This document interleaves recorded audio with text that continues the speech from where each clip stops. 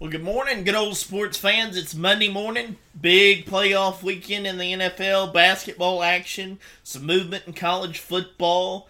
I mean, just a full slate happened since we last saw you on Friday. But we're here to talk about it. Starting out with basketball, man. I saw a play this morning by a player. I don't know if it was high school or basketball, but the guy shot the ball. Like, it was a tussle up at the rim. Rebounded it, put it back up, went in. The other team, I don't know if the guy that was inbounding it was frustrated at the other guy that from the other team, but he passed it right back to the guy. And the guy went up and laid it up for another 2 points. I was looking at that. I was like, ain't no way. And his teammate was right there. I was like, ain't no way you do that on purpose. But I watched it a few times, and I was like, okay, he looks frustrated. So I'm guessing that, okay, street ball rules is you make it, check it up, Yeah. And that's like what it was. And I was like, there's no way you just do that, willfully, And his teammate was standing there like... So he threw it back to him on the inbound. Yes. Another guy was just, he put it up and was going back to the That defense. had to have been a high school game or junior high, something. It was too old, probably high school, but some kid that's never played. That's a backup. He just passed it straight back to him. I was like, why would you do that? I was like, that's basketball though. But yeah, like you said, full weekend, man. Third week of doing the show, by the way. Yes, third week. We're starting our third week. I think this week is going to be mad interesting. I think there'll be a lot of moving pieces. Yeah, and y'all already know for who. If you're watching this show and you live in Texas, you know what. And on the West Coast. Matter of fact, the whole world. But anyways, yeah, man, there's a lot of moving pieces. I think this week will be very interesting. We're going to have Elwin Henderson on tomorrow. Elwin Henderson, our inside guy. Covers the Dallas Cowboys, Houston Texans. Got a little bit of insight on the NFL as a whole. You know some guys, but yeah, man, it's gonna be jam packed, and I'm actually looking forward to it because I want to see potentially what kind of moves are going to be made, what kind of actions will be taking place moving forward for some of these teams. Well, like you said, man, it was a jump-packed weekend, good weekend of football, basketball. Had some interesting things in basketball to talk about here, and I'm excited to get started on that because some interesting stuff happened, and I think it needs to be talked about. So we'll start with your Lakers. They had a good weekend, by the way. Yeah, they did. Won both of their games of the weekend, Friday and Sunday. They beat the Grizzlies and then turn around and come back and beat the Trailblazers last night. Yeah, man. Down, what was it, 71-45 at one point? Going into half, Pat Bev gives a rah-rah speech. Yep. They outscored, in the third quarter, Portland 42-20. Yeah. So, yeah, they put on big in the third quarter. Where have those Lakers been? LeBron's been in there. But look, okay, yeah. LeBron had 37, 38 one, and LeBron did something. He did something, but I don't want to talk about that. I'm gonna get to that game. We can get to that game in a second. Last night's game in a second, but I want to talk about the Memphis game, Friday night. That was a huge win for the Lakers, especially coming off the 2-loss streak. It was a big win for them, 122-121, and I want to talk about not LeBron James, because LeBron James actually didn't have. And he had an average, what you call it, not a below average game. Actually, he scored like 20s or something. Yeah, it's below average. It's below average for him. Yeah, average for him is in the 30s. But I want to talk about everybody else that had, Russell Westbrook was big that game, and then Dennis Schroeder, And one of the things about Dennis Schroeder is that he didn't have a good game it wasn't his best game Friday night, but he definitely made his presence felt. He let them know that he was there because he made some contested shots, moving the ball, getting down court, and defense. The last play they had against the Grizzlies, that steal on Schroeder. He talked about it, and he was like, it was really a chance by chance kind of play. Mm-hmm. It's because he knew that that defender at the time, the guy at the time, the player at the time, was being heavily defended, so he took opportunity and to catch him off guard because his back was turned to him, and swiped the ball and went down, put it up, and got an and one to put the Lakers in the league and give them a 3-point lead. But you do that, and that was you put your team in a position to win because you made a gutsy call, because that could have been a foul. Yeah. But you made a gutsy call and you went for it and you put your team in a position to win, and they got the win. And that's the kind of grit you've got to have. Definitely. If you're the Lakers. That's what they've kind of been missing, is that piece right there. It is. And that's why I keep saying Lakers aren't just a bad... They're a good team, but they're... But you did that on a night when LeBron didn't have his best game. Right. And that's my point. They don't need LeBron to win basketball games. No. And that's why I'm saying, I said last week, is that if he took a lesser role, it'll be okay. Because he'll still get his points. Yeah. But he's not a deciding factor in the game. And he would open up opportunities for others. Right. Like a Russell Westbrook, like an AD when he's healthy. You're just different guys. But Lakers have a team. They have, and everybody else on the perimeter is starting to open up. Troy Brown and those guys are starting to play. Kendrick Nunn. So they're starting to open up more. And that's why I question, do you really want to get rid of a Russ? Or when AD comes back, who knows what could happen then? But do you really want to get rid of Russ? Is that really the move you want to make, considering the effect he's having on the game as of right now? I think it all comes down to, what are the conversations like behind closed doors? What is Russell Westbrook telling people? What does he have his agents, exploring as far as a future move? I think all of that's and who calls, who calls, and what's out there, that the Lakers would say this is a move worth making. And it comes down to what we talked about last week, where the Lakers are doing all of this and basing it off the thought process of, we know that LeBron James's career probably doesn't have a lot of longevity to it. So I think that's going to play into it as well. Something I don't want to move off of too quickly as far as the Memphis and Lakers game is concerned is that Shannon Sharp was there, front and center, and him and the Grizzlies apparently don't get along. So apparently he told Dylan Brooks, and this is his words, this is what he told ESPN's Dave McNamara at halftime. They didn't want the smoke. They do all that talking and jockeying, and I ain't about that jockeying. It started with Dylan Brooks. I said Dylan Brooks, that's his name. He said he was too small to guard LeBron. He said, F me. I said, F you back. He started to come at me, and I said, you don't want these problems. And then Ja came out of nowhere talking. He definitely didn't want these problems. Then the dad came, and he obviously didn't want no problems. But I want anything they had. Don't let these fools fool you now. So, okay, whatever. That's a former athlete going, jawing back and forth.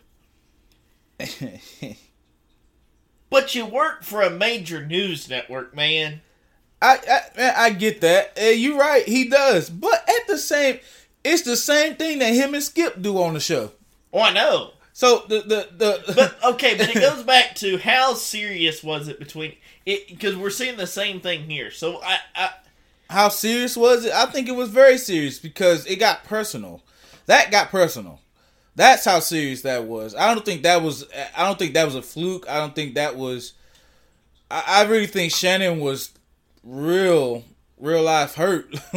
Yeah. Because that got really personal. He's worked with Skip, and they have their arguments, but Skip downplayed this man's career.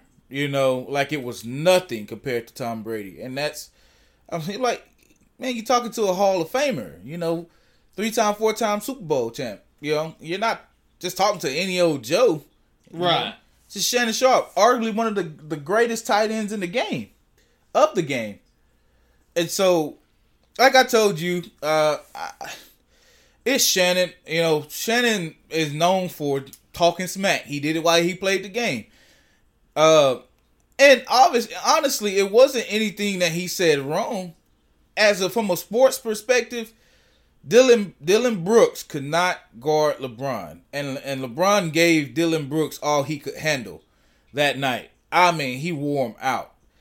And so, in all honesty, he wasn't wrong. I think it was wrong for Steven Adams to come and get involved. Because if Steven Adams doesn't get involved, it doesn't blow up like that.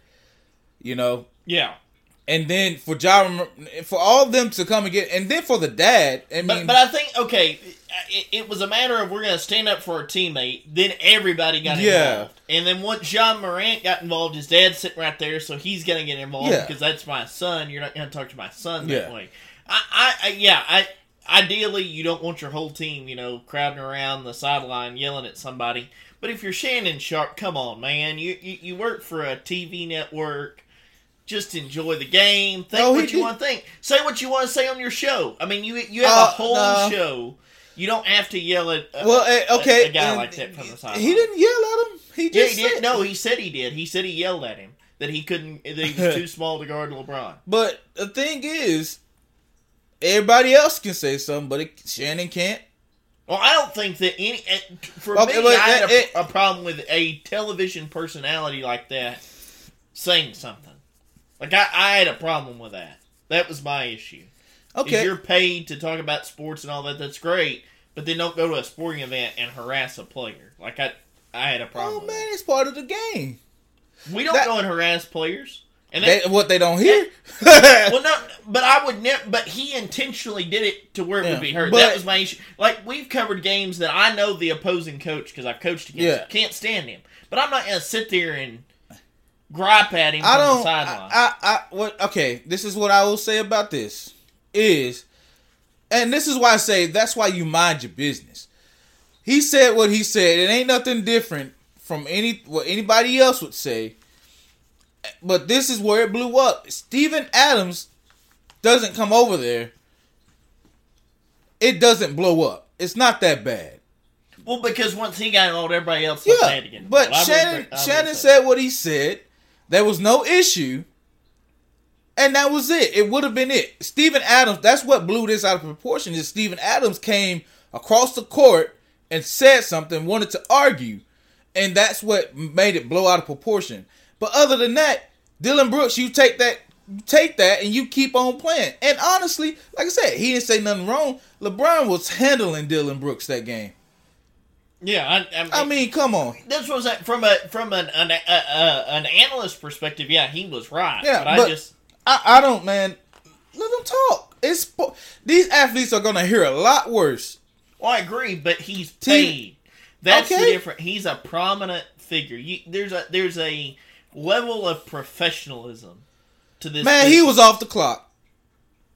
But he's not. See, that's the problem. But that's the wait. Because that's the same thing.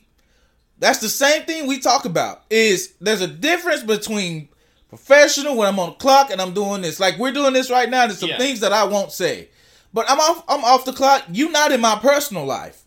So therefore, I get to let loose. I get to enjoy my time however I please. So therefore, that's what Shannon was. He wasn't on the clock. Okay. He was on free time. Well, the only thing that made that that's his soul. That he's an athlete himself. Okay, there we go. Okay, let's go down this trail then. Because here was my bigger issue with it.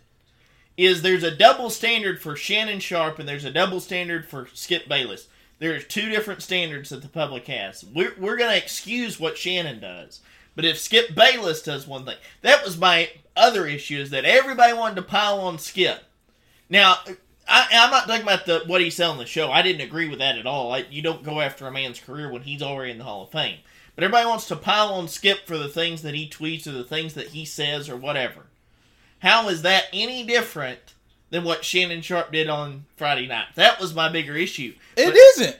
I agree, but then everybody piles on Skip, but we're going to just Who said they didn't pile on Shannon? Nobody did. The only coverage was that ESPN went down and interviewed him at halftime. That's it. Okay. Like, nobody's talking about it. That was my big... That's what I want to talk about on this show. Okay, is that there's a double standard for certain There's guys. no double standard. Oh, yeah. Shannon Sharp can get away with whatever because he's, quote-unquote, the great Shannon Sharp. But if other guys do some of the same stuff, they get piled on. It's a matter of who you are and who likes you in the business and who doesn't. It ain't about that. This is what... It's the same thing. This is because you got to take emotions out. This is what I tell you. And I say the same thing about Deion when we talk about Deion. I'm actually going to defend Deion today, by the way. I say the same thing about Deion is when we talk about Deion. Is Deion. Everybody know Deion is gonna talk. Deion's gonna want to show. Okay. But hold on. It's the same thing with Shannon Sharp. Shannon Sharp is gonna talk. He gonna talk big game. He gonna talk trash, and he gonna do what Shannon Sharp does. Skip Bayless on it. Everybody know that about Shannon. Everybody knows about Skip. Skip's been doing it since the 80s. But Skip says outrageous stuff sometimes. Skip says stuff that like it's not backed up with any kind of analytical facts. It's outrageous. It's offensive. But if it's off the clock, who cares? It's off the You're right. Yeah, but I'm referring to it off the clock. Off not the clock. On the okay, show. so I don't agree with this. So, it's off the clock. So why should we harp on Shannon about it? But they harp on Skip. That was my point. They don't harp on Skip. Nobody harp on Skip. Everybody harps on Skip. Gets ripped on every show in America every single day for stuff that doesn't even pertain to his show. Okay, but I ain't saying this right. And I'm not even a Skip Bayless fan. But I'm not saying this right. But so what, man? It doesn't. It really. I think there's more of a respect for Shannon simply because Shannon has played the game. Shannon plays the game. It's not a necessary. It's not a fact of, it's a double standard. I think it's more of a respect for Shannon because Shannon plays the game. Played the game. He knows the in and outs. He knows how athletes think. Skip doesn't. Well, there's tons of analysts who never played NFL football. Okay. And they get to have their say. Yeah, Skip gets to have his too. Well, apparently, but this scrutiny didn't come out of the public for Skip until he said what he said about Shannon.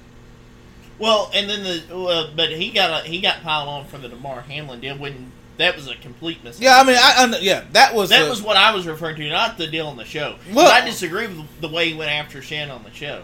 But the DeMar Hamlin thing, that's just people misreading that. Yeah, that's terribly. just your reading skills weren't that up to par, but that's fine. I get that. They shouldn't have done that. He shouldn't have been scrutinized for that. But the only difference is that made this what it is because it was on national television and it was caught on camera.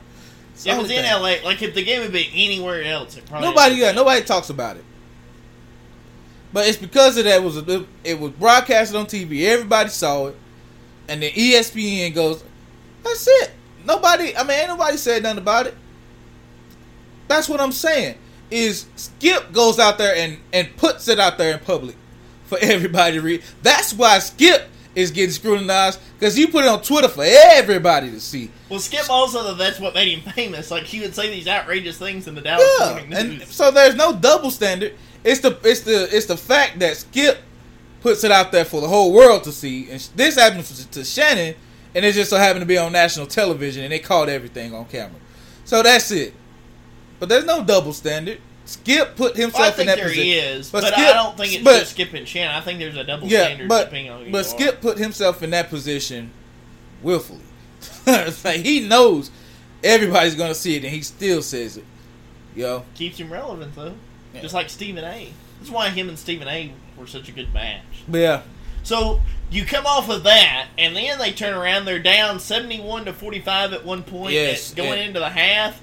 Pat Bev apparently goes in there, gets a good big rah-rah, let's go get them speech. Yeah. Gets them all fired up. They come out and outscore their opponent I think it was 35-10, or it was outrageous spread. 42-20. 42-20. Yeah, in the third quarter. In the third quarter, they shot the lights out. Yeah, they gave them all they could handle in the paint on the perimeter. Thomas Bryant 4 threes last night, and then to seal the game, with his play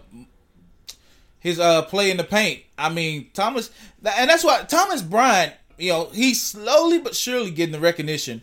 And I'm not sure the recognition is as important to him as it is to, the fans or any analysts or anybody else. But his game has, since the beginning of the season, he stepped into that role and played that center role. And he's played it to the utmost, sort of like a hybrid position, because now we're starting to see his shooting skills. Not just what he's able to do in the paint, but his shooting skills. 4 threes. I mean, he shot them and knocked them down like they were nothing. Yeah. And that's the first time we've seen that from a Lakers player since maybe Marc Gasol.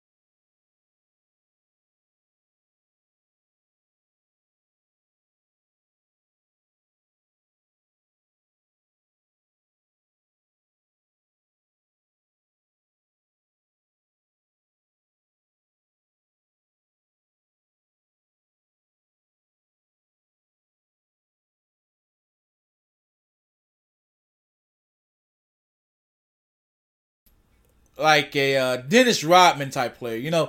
He gets in your head, he gets under your skin, and he can play his butt off. And Pat Bev last night, as Dame Lillard's gearing up, getting ready to shoot free throws, steps in front of him and says something to him.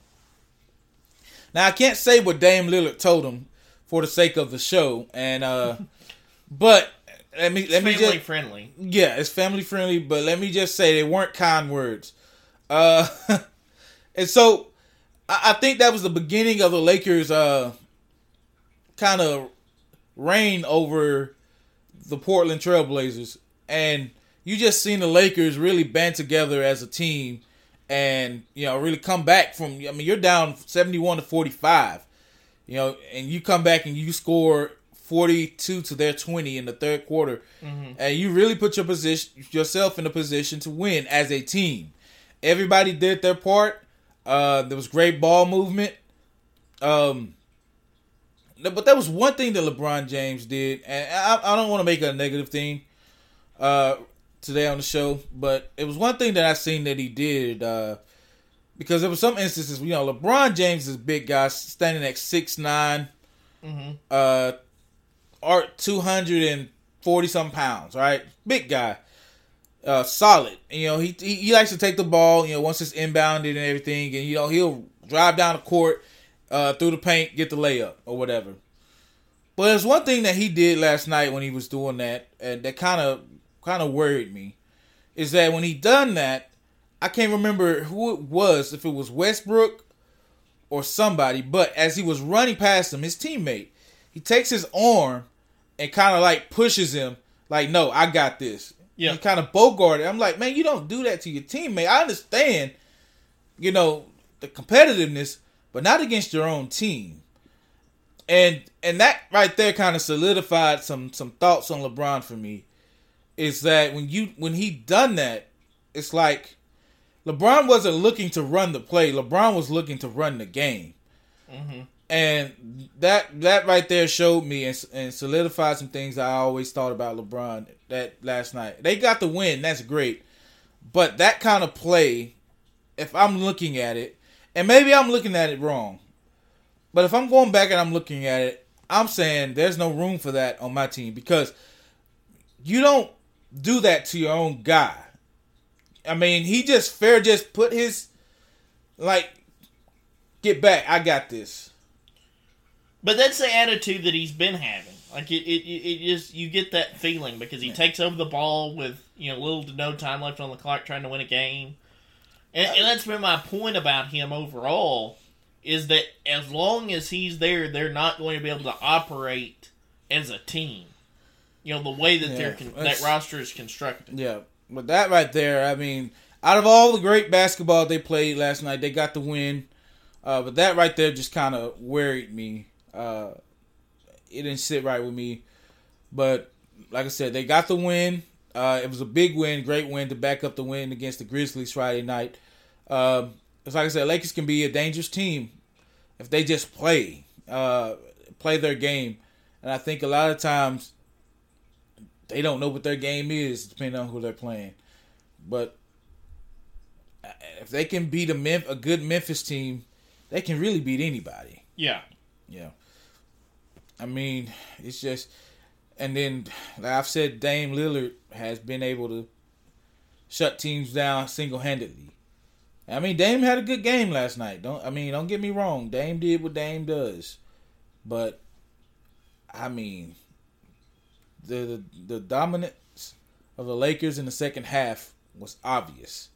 And clearly who was there to win. Yeah. So they staked their claim. That was just impressive to me that, that was a game where I, saw it at half and I said, well, that game's over, whatever. And then they come charging back in the second half.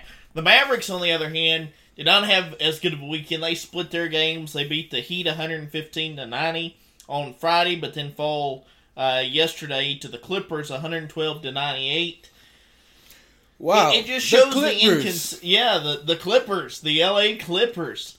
And, I mean, that just shows the inconsistency in Dallas. That, one night you can do whatever you want to do. I hate it and the because, next you can't. You know why I hate that loss? For one, it's the Clippers. Yeah. Then for two, Dallas take 2 L's. From teams that's on the West Coast. True. This is pitiful. We can't go to the West Coast and win for squat unless we play in the Rams. That's it. Yeah, oh, yeah, that's true. Like, golly. Now, if it was the Lakers, cool, because I like the Lakers. But it's the LA Clippers. I mean, come on, man. What happened? Yeah. Just fell apart. Luka scored under 30. Now, Tim Hardaway Jr. had 22 last night, though. But just, couldn't get some things going. Luka never could quite get his footing. Like, you watched him and he just looked uncomfortable. Yeah. Hey, on the bright side, nobody was watching that game because they were all watching the Cowboys. I'm telling you. And then the Lakers came on. So, that's why I've said these last 2 days of the show, I am surprised there are any fans who watches the Clippers in L.A. Like, who was even at that game? Everybody was in San Francisco. That's what I'm saying. It's a couple of fans and rocking the blue and red. But hey, you beat the Mavs. Yeah. But it goes back to what I said before the weekend. Those are games that the Mavericks have got to win.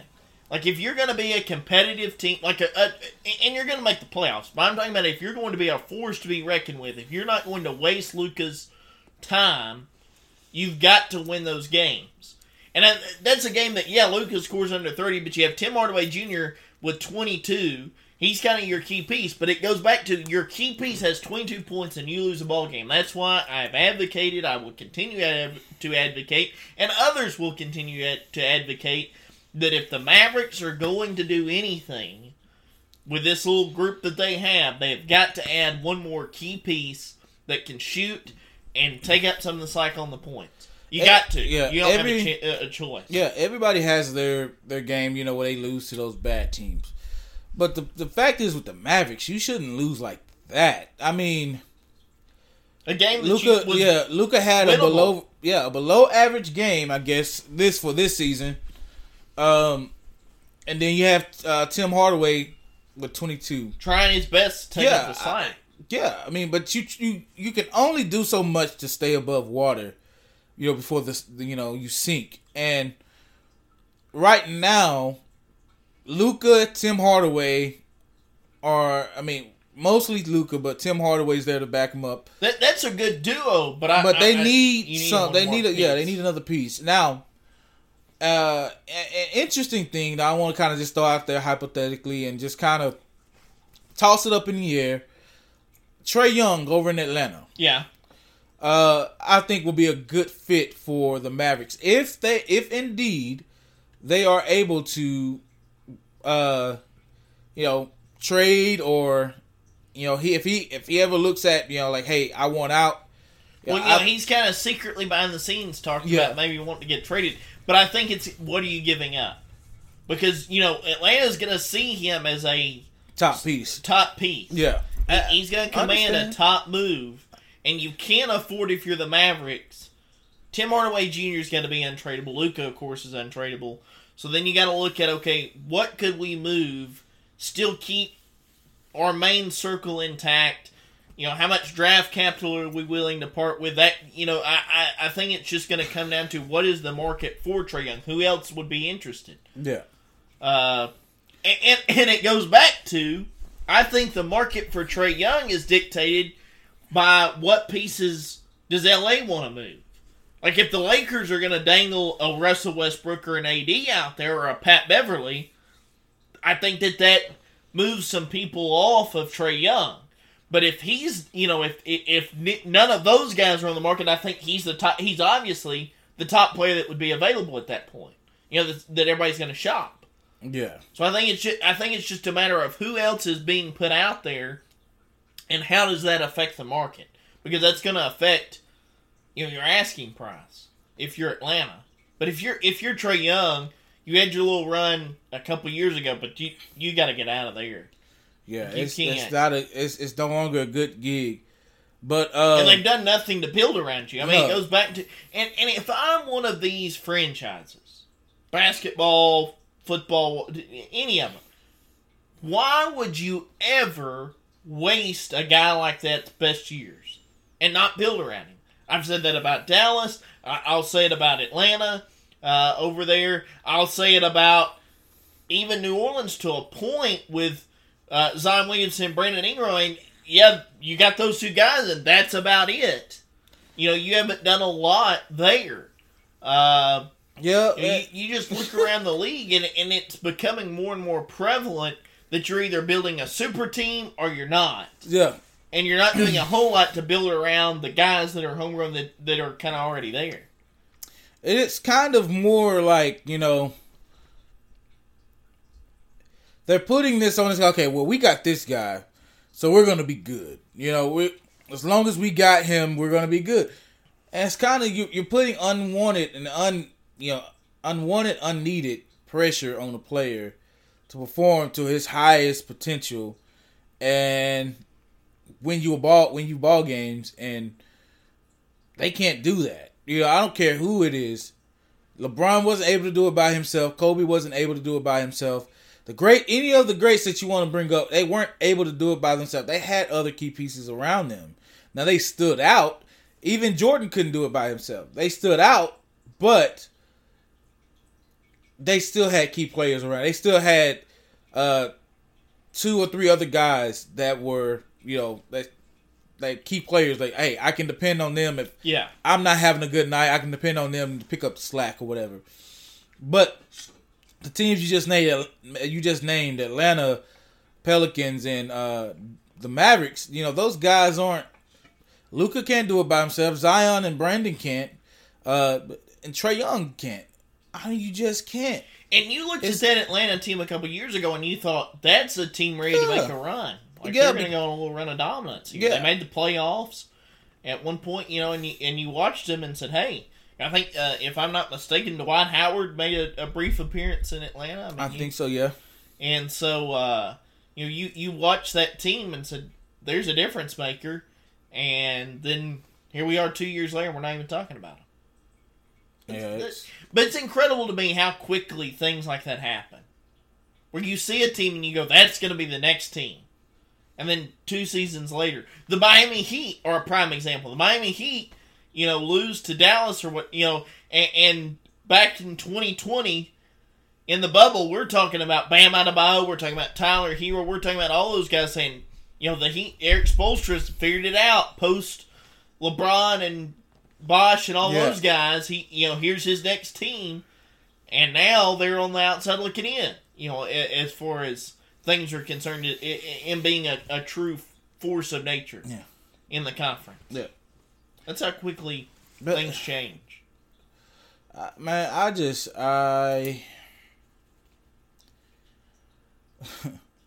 I hope because Mavericks. I hope they do something soon. Maybe they go get a Kyle Kuzma. He's asking out of Sacramento. Not Sacramento. Is it No. The Wizards. Washington. He's asking out of Washington. He's wanting out of Washington. So maybe you go pick up Kyle Kuzma. You go snag him, or you could get a Draymond Green as well. So because that definitely feels like that's ready to blow up in Golden State. Yeah, go get a Draymond. But see, these are pieces that could help the Mavericks. You get a Draymond Green, Tim Hardaway, Draymond with his defense, Tim Hardaway and Luka, and then you have Kuzma coming off the bench. Like, come on, man. That's your team. You have you could have a good team. Now, the only thing I'm concerned about with the Mavericks is their centerpiece. But other than that, man, you could have a long-standing team and a good run at that. But it's all about how long Luka will last or can last under this team. They'll make the playoffs, but I want to see how long he can last in a series, scoring wise, playing wise. Can he take over? That's what I want to see. Can he take over a series? Yeah, because in a must-win game. Yeah, because series is different than just going here and there and playing different teams. You're playing the same team for potentially 7 nights straight. Yeah, the same. And you got to go to their city. Yeah, at some point, and win a pivotal game in the series. That's what I want to see from him. Can he go into Boston? Can he go into where well, he wouldn't have to play Boston until the finals, but can he go into some of these places and win on the road? Right. A must-win. Can he do it? Go in and pull it off. Yep. But that's interesting to me. We'll keep definitely, of course, as the NFL's winding down, the NBA's kind of ramping up. So, and that's what keeps the sports cycle constantly going. Is one thing's kind of fading out, other things are ramping up here. We haven't talked about it much, but did want to touch on a couple things with local high school football here in East Texas. Tyler High hires. I'm not going to go out there and say they get their guy. I don't think this is their guy. Don't think that he was their top choice. Just from different indicators there. But they hire Rashawn Woods out of Enid, Oklahoma, coming off a couple of years. He went 500 this past year, 6-6. Previous year to that, he was under 500. He's apparently got a reputation in Oklahoma for going in and helping schools rebuild. We texted back and forth a little bit about this over the weekend. Yeah. I do not feel that this was their guy. From all indications, they were looking up north in the Metroplex area at a couple of offensive coordinators. There was apparently some phone calls made to some established coaches here in East Texas trying to draw them away from their current situations. No names were released, but from all indications, there was some phone calls, some conversations. And this was a job that a few years ago would have warranted a Scott Surratt, John King, Art Briles kind of guy. I mean, that you would have looked at that job and said, well, that talent in that district, we can go in there, win that district, and we're able to compete with, the top end of the bracket just because of the athletes walking around on campus. This year, you didn't get that sense at all. That they couldn't actually go out and pursue. They had to settle for whoever applied, and that the applicant list wasn't that great. Well, just a shocking move to me, because he's not that different than the guy that you're moving on from, in Coach Rickland Holmes. Now, Coach Holmes moved on to pursue some other possibilities. It reads as and by all indications, he's got some guys in his coaching circle, maybe talking to him about some coordinator positions, and he just was ready to move on after, so many years there at Tyler High. But even at that, you didn't necessarily fire him, but you want to you want to get going again, because you just a few years ago you're in the state semifinal game. You're right on the doorstep. You're back. Cujo Nation is back. And in this past season, you take a large step backwards. Even though it was a seemingly willing deal on his part to step down, generally you want to move on to a guy who's going to put you back up. Right. And it doesn't seem that they made that move. It seems like they've made a move that is lateral at best. Yeah. I think it has a lot to do with, he's an ex-NFL player. Not just a popularity, it'll get us the looks, but I think maybe relation to the players, maybe they're looking at it from that standpoint, but more importantly, I want to know what in the world, the fall of Tyler High Schools. They used to be in East Texas, and Texas period, they used to be the teams. Yeah. It was Longview, Tyler, and Carthage. And Gilmer right there with them. But those were the teams in East Texas. Mm-hmm. And I guess you could add in Henderson for a period or a spell. But either way, those were the top teams. And it's like all but them have, proceeded to be successful. But they've gone on a downfall. Well, Tyler Legacy, that was always a tough job because you tend to lose. So the unique thing about Tyler ISD as a whole is that all the kids go to the same junior high, but then they get to choose which one of the two high schools. So that's why there was always kind of a talent gap between what you got at what was formerly known as Robert E. Lee, now known as Tyler Legacy, and formerly known as John Tyler, now Tyler High. But now, all of a sudden, based off of this hire, if Tyler Legacy plays it right, they may wind up with a better hire than Tyler High. That would be interesting to me. If they're able to go get a top-end football coach, I want to see how does that affect who goes to which school. Yeah. But you're right. Tyler High has just tumbled, which is, ludicrous to me because you got the athletes. You got plenty of athletes running around. That's there. what, yeah. And for whatever reason, you just haven't been able to win. And, so I thought, okay, well, maybe it's just a case of Coach Holmes is realizing, hey, my message has gone cold. It's getting a little stagnant here. They just see a new voice. But if that's the direction you're heading, you hire a guy that brings a little bit of clout with him. Yeah. That forces them to listen, that forces them to adhere to this is a winning formula. I thought Marshall did a good job of that this past year, moving to Coach Barry Alvarez, because he's a guy, he's won state championships before. Whether you like the wing tee or not, you're going to run it because, by golly, that won me a state championship. And if you don't like that, carry on. So you got to bring in, if you're looking to change the face of your program, that's the kind of guy, and by all accounts, that's the kind of guy they were pursuing, making some phone calls, having those conversations, but now all of a sudden you're getting told no. And that was what astounded me, is that these guys were turning down that job, because that was a job that a few years ago, you would have seen a Coach Riordan leaving Chapel Hill, despite all the success he's had, to go take that job. He, by all accounts, was contacted about the Tyler High job and had to come out and publicly say, I'm not taking that job, I'm not interested in that job, I haven't had time to really think about that job. He had to contact David Smoke personally, and they had a lengthy conversation about it, because all the signs pointed to the fact that he was going to resign, his post there at Chapel Hill following the playoff loss, and take the job at Tyler High, which, like I said, a few years ago, that would have been a no-brainer move for him.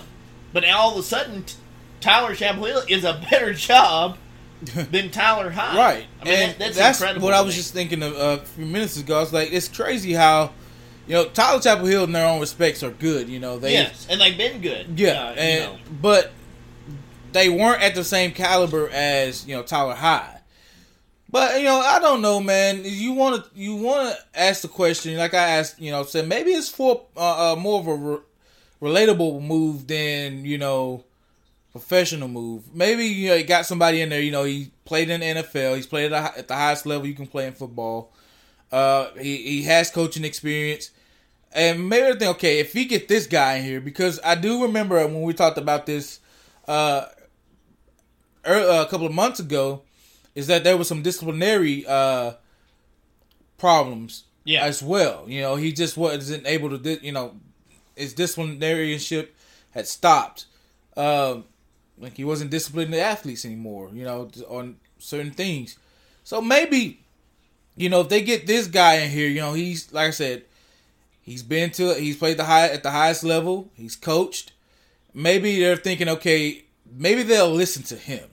Yeah. If they didn't listen, if they stopped listening to this guy, we get somebody fresh in here that knows what he's talking about, knows the ins and outs. Maybe they'll listen to him, take him serious, And I think that was more of a personal move for the players, more so just trying to start winning again. I think they wanted somebody in there that could probably get some fresh, discipline skills in the locker room. And they could get the team together. But for all that it's worth, I do hope that Tyler High, gets it together and restate their claims, man. It would be good for East Texas. Yeah. If they're competitive now again. It's kind of lopsided, It really is. But like I said, the big story to me is if Tyler Legacy gets some of the guys that they're reported to be after. That would to me change the complexion of that whole situation. Yeah. So another school that seems to be ramping up their hiring process is Henderson, and that's an intriguing job to me as well, just because you do still have some athletes running around there. One of the guys that is apparently being floated by within the community. I mean, no official word on this. One of the names being floated around would be of interest to me. Just because you rarely see that move made as far as just the jump that would be made there.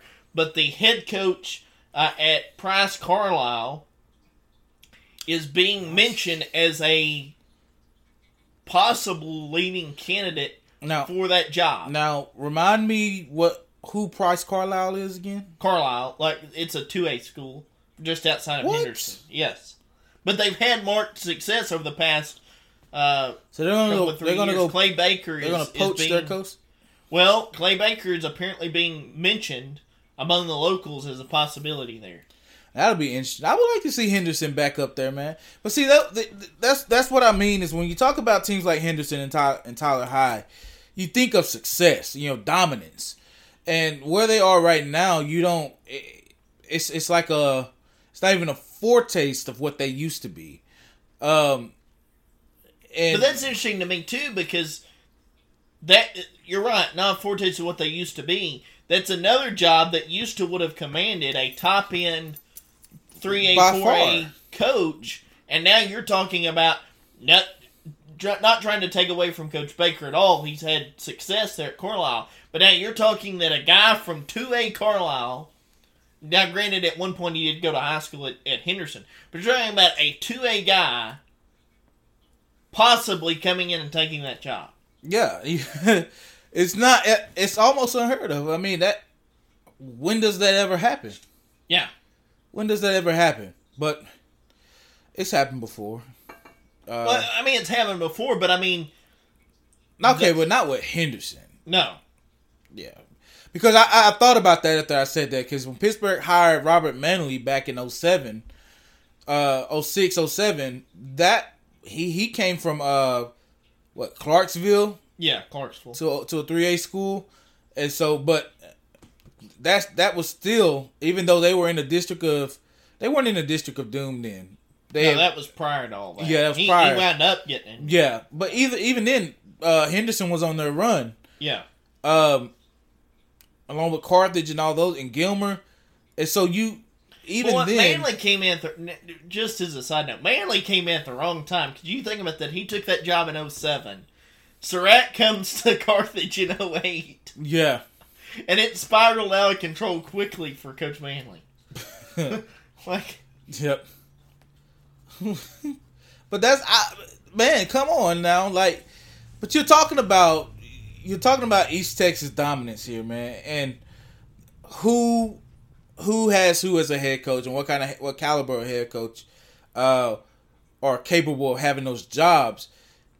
And I'm not saying East Texas football. It's I don't want to say it, but sadly, in these small towns, it's slowly it's like it's not dying off, but it's losing its, It is. It's losing its, its grit. Well, because they're running out of math. Like the towns that we always said, they'll always have, suddenly don't. Yeah. And they suddenly don't carry the clout that they once did to hire the coaches that they were once able to bring in. You're starting to see, especially in these smaller areas, more of these coordinators getting jobs instead of the old retreads of just trading head coaches. This is the reality across the football world, from high school to the NFL. As more coordinators are getting, there's no more standalone real high school football coaches or football coaches, head coaches. They're established. They're established. I mean, they're pretty much everybody that's taking these jobs are coordinators, have been coordinators for, I'd say, anywhere from 5 to 6 years somewhere else, and just want to take that next step. And I think a lot of it is that the established head coaches are starting to retire. We're seeing more and more of that, where they're walking away and not interested in coming back. Yeah. Well, a big one around here is Tim Russell over at Harmony. Well, he retired and then went to Grace Community over at Tyler, private school. But even the coach from Troop, retired. Coach John Eastman retired. Then you had DCABs. DCAB, Coach Griffin over in DCAB, walking away. We've had several, over the past several seasons that were established guys walking away. And respected teams. I mean, especially Harmony, what Tim Russell did over there. I don't know.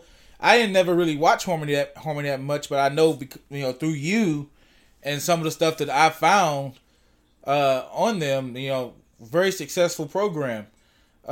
Even this season under a different head coach, but let's not. But man. And he had Coach Dale Irwin over at Art, retired. Oh yeah, he was the other one I was trying to think, because I mean that was and some of these guys, I coached against them, got to know them, in those circles. Good guys, respectable football-minded guys, and you're starting to see them, kind of trickle out. But here's an interesting thing. I don't know if it'll ever happen. I really think Art Browse could run the high school football world. Up there with Scott Surratt, John King. Yeah, he went back to Italy this year just to coach again. But, man, he could have stayed in high school football and did some work. Well, he didn't get any phone calls. Well, we won't say that he didn't. But anyway. Well, outside of the Pittsburgh situation, he ain't getting phone calls. And he didn't get one from them. He got one from a prominent family. Yeah. But, they who shall not be named. Yeah. Josh, you know who we're talking about. Yeah. Now, Josh, I know if you're still watching, give us a thumbs up or something. But I know you're waiting on us to get to the NFL. We'll be there. We're a complete, well-rounded show. Okay? Yeah. I don't think Josh is watching. I think Josh is. It just says Josh Garner is watching. I don't know. Either way, and interact with us after the show too. Not just you, but I'm saying all of our viewers. Yeah, all our viewers. Okay, notification. Oh yeah, that was for your phone. Yeah. Anyways, for your former job. It doesn't even look like it'll be any of them in the next 5 years maybe. Everybody's going to be coordinators, going to say head coaches. Yeah. But, you got to start somewhere, I guess, Well, all these guys were at one point were a coordinator or a position coach, and it's just different to see the changing of the guard. Yeah. Now, before we jump into the NFL, a few things in college football. There is a sense among some, because the Big 12 has yet to release their football schedule for the upcoming season.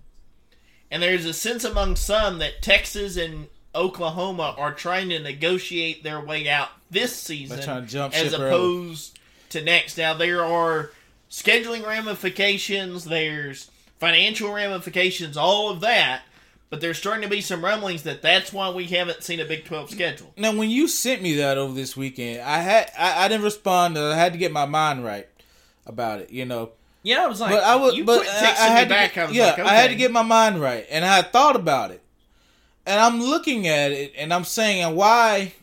What would be? It would cost them $250 million.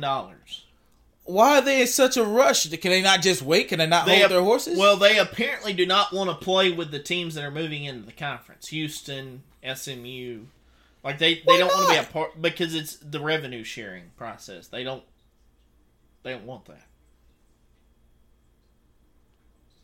Texas, I love you. So the SEC would have to work out a new deal with ESPN. So just stick it out for one more year. That's all you have to do. So this is, let's see here. I'm trying to get the Dennis Dodd wrote a piece for CBS Sports on Thursday concerning this.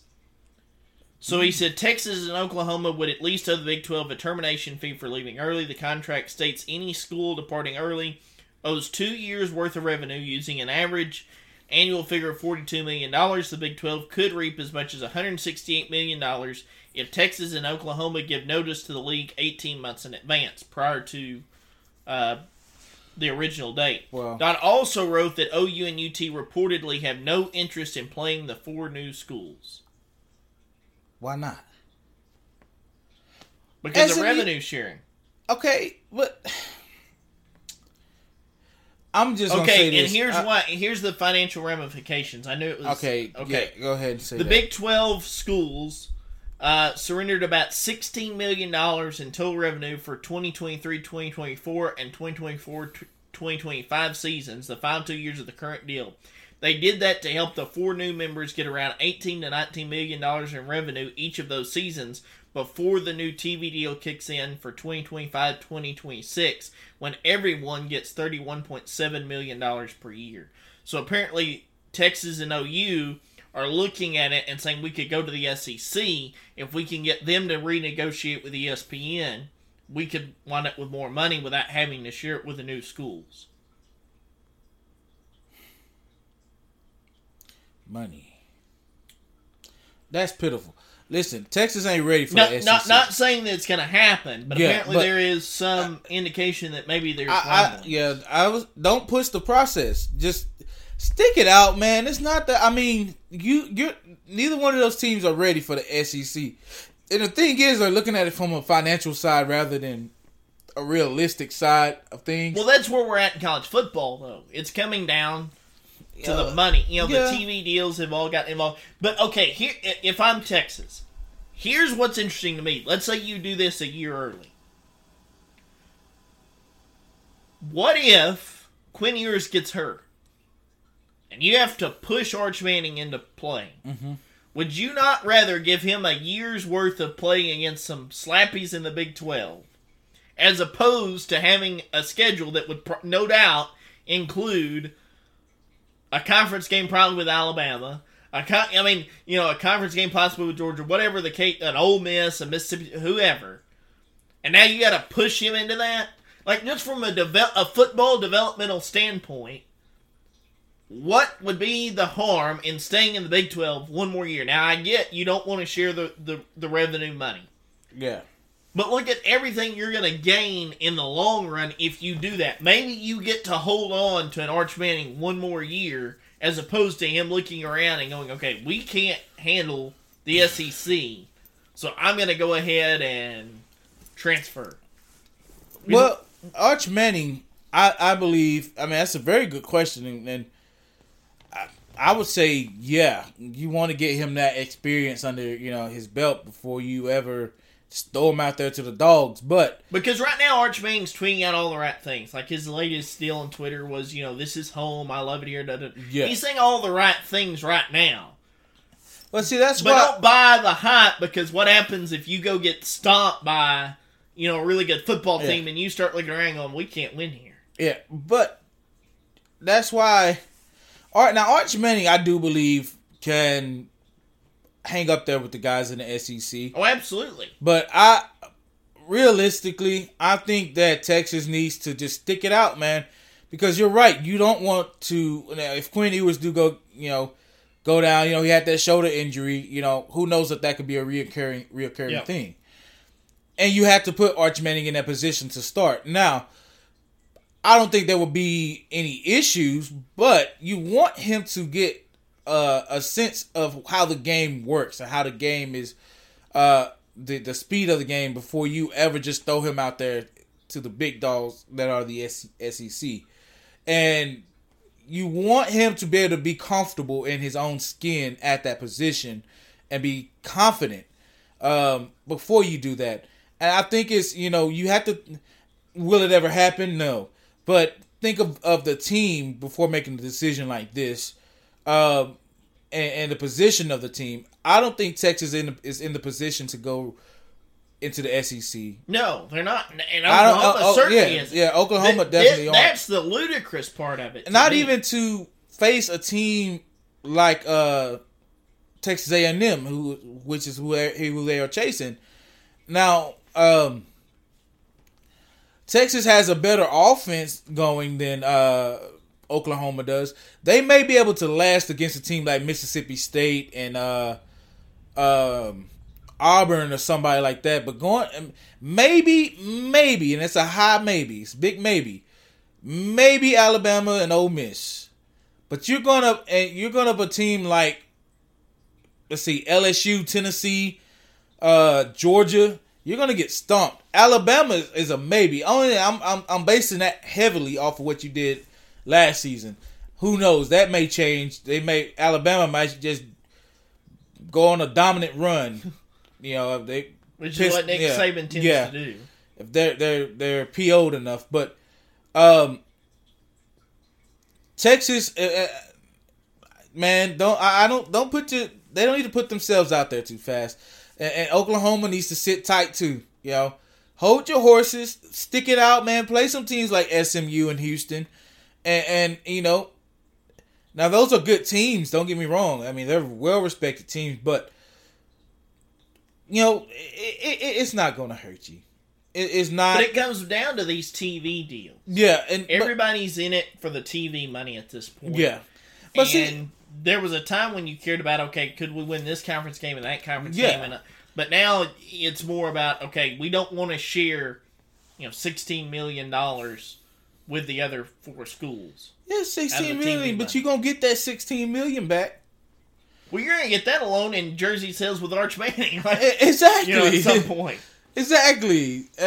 Quinn Hughes, Arch Manning, all these big name players you got, man, you're going to get $16 million. The $16 million you worried about losing, you're going to get it back either way. Yeah. Whichever way that, through the school or through just athletic boosters, you're going to get that back. It's not going to hurt you to share. And I guess I'll say this, over in Texas, here in Texas, man, we are the most loving, caring, hospitable people you will ever meet. But we can be greedy when it comes to sports.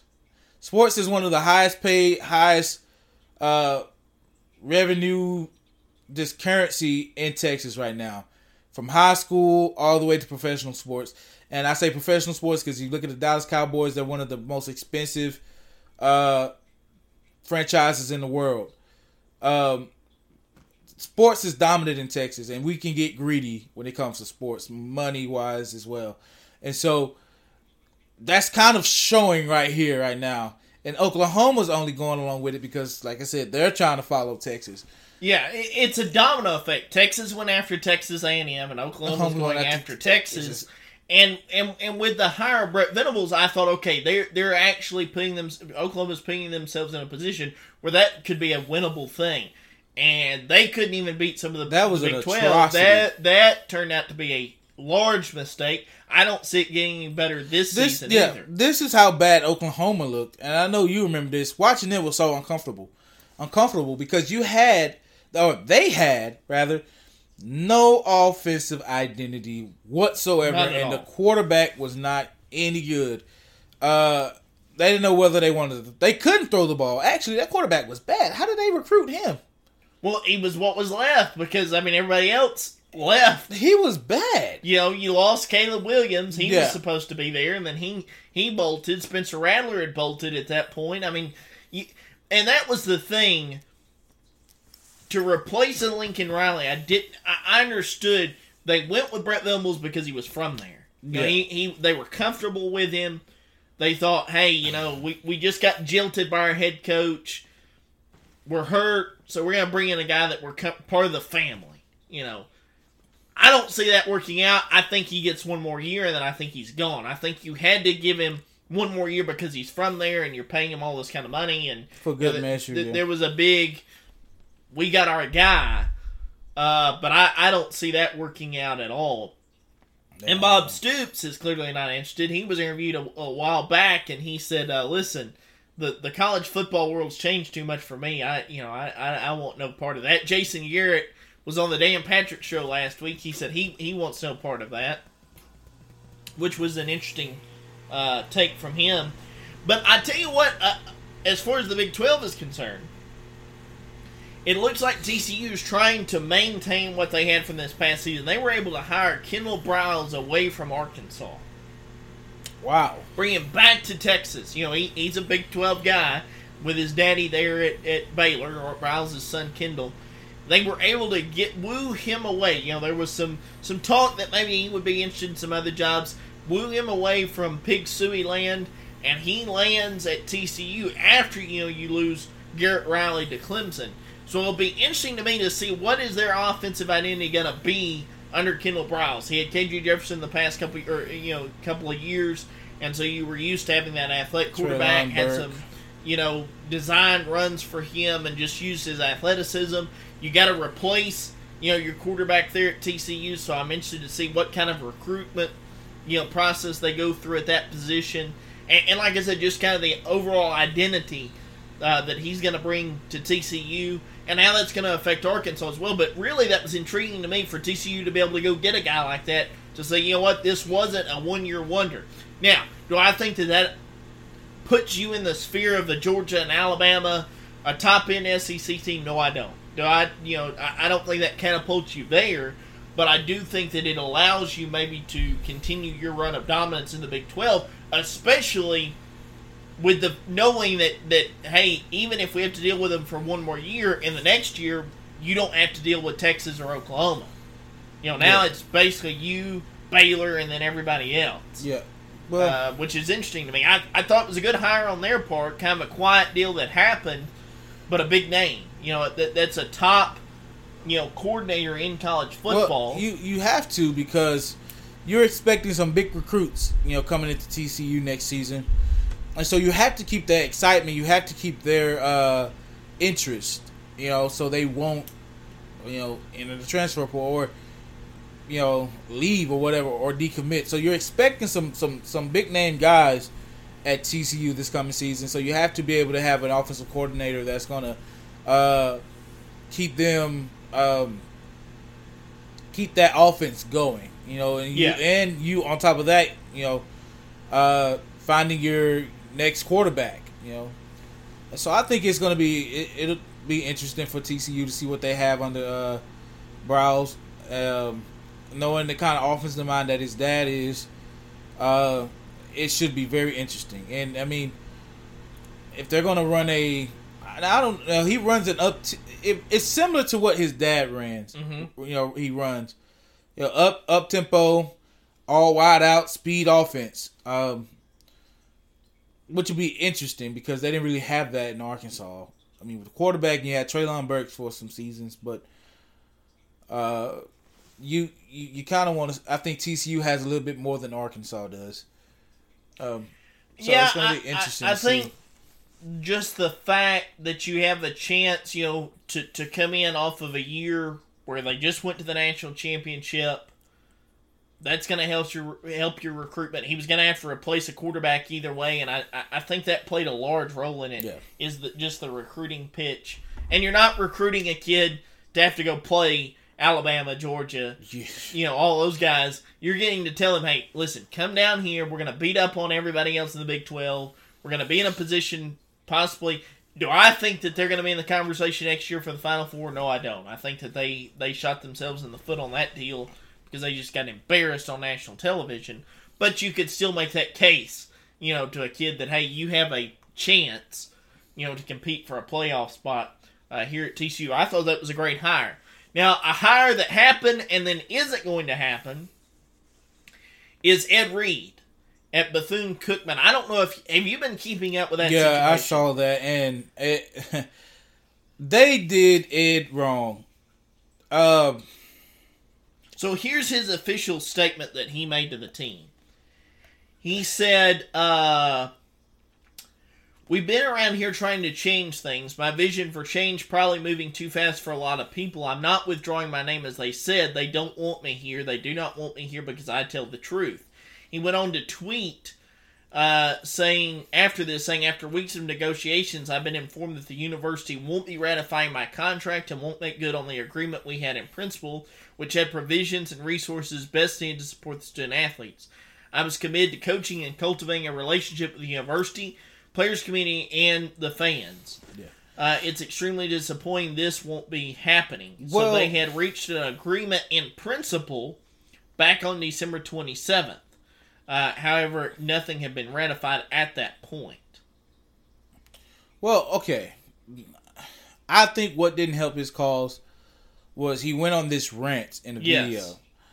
If he doesn't make that video, I think he's still there. But there is some truth to what he is saying, and it's backing up what Deion said. What was said about Jackson State in reports after Deion left is that they don't take care of their campuses. They don't care about their students. So the rant he was on in his video was about there being trash everywhere, and that they weren't utilizing buildings, and that it was full of trash, junk, and all. His office was his office. Now, anybody coming into a situation like that as a head coach, that would rattle them. Because that shows, first off, you hired me without any kind of respect to me. Mm-hmm. You didn't respect me enough as a man or a head, let alone a head coach, to make sure that my office area was clean. And then on top of that, there's trash all over the campus, and there's buildings not being used, and it's full of trash. But that says a lot about these campuses, and what I want to say, I won't say. But it says a lot because you go and you hire these guys, and you expect them to do so much, but you don't put any much. You don't return the same energy back to them. Deion, as we know now, was paying out of his own pocket to do things for Jackson State, to rebuild, remodel, and to build new things, to make the campus look better, out of his own pocket. And then they don't even honor their side of the contract with what they were supposed to pay him, and that's what Ed was saying. He said Deion was right, and Ed was a lot more vocal than Deion, about it. And, of course he made that video, but looking at it, that just, all he did was expose the real that really happens at these universities like that. And the people who run it, who are in charge, they could care. It's like they could care less.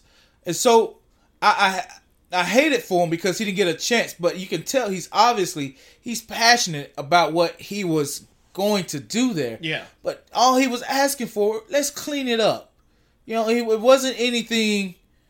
It wasn't anything out of line that he said, but he was like, "Let's clean it up." I mean, as a head coach, you shouldn't be driving around campus cleaning up trash that should have been picked up, or having to clean out your office that should have been cleaned before you got there. I mean, that's just it's a sad situation, but he shouldn't have been doing that. Right. He shouldn't have been. He's a good enough guy to do it, yes, but that's not his responsibility. He didn't come there for that. Yeah. That's not why you hired him, you know. So do your job. Do your job. And them, you know, not ratifying his contract just kind of, it made them look worse. Because I don't see them. Who else is going to come there and have to deal with that same stuff? And I think for HBCU schools in general, that was the nail in the coffin. They're not going to get these top end guys anymore. Any big names are not going to want to come to these schools. But it also carries me back to the deal that Deion's got with Colorado. That's another deal where it's basically just an in-principle agreement. I mean, yes, you've signed a contract, but there's been no monetary exchange up until now. You've got, you know, so I think this will also cause these coaches to be a little bit more cautious before they just agree to take a job. Most definitely. You know, it will change the way that they view the negotiation process, moving their families and trying to establish themselves. I think they're going to have to be able to pump the brakes. Now, speaking of Deion, I'm actually going to defend him. So, Deion was on a podcast, I'm not sure exactly which one, this past weekend.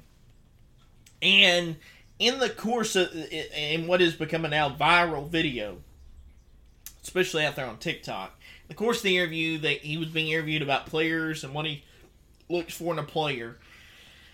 And he said, I only go after offensive linemen that come from two-parent homes. He said, if you don't have two parents in your home, I don't want you. And he caught a lot of heat for it. He goes on to say, you know, they're more even keeled. They've got a better foundation to build off of, and that's what I'm looking for, especially in a lineman position. Specifically the offensive lineman position. And so he kind of caught a lot. I mean, has caught a lot of flack for these comments. I'm going to defend him here. The data supports this.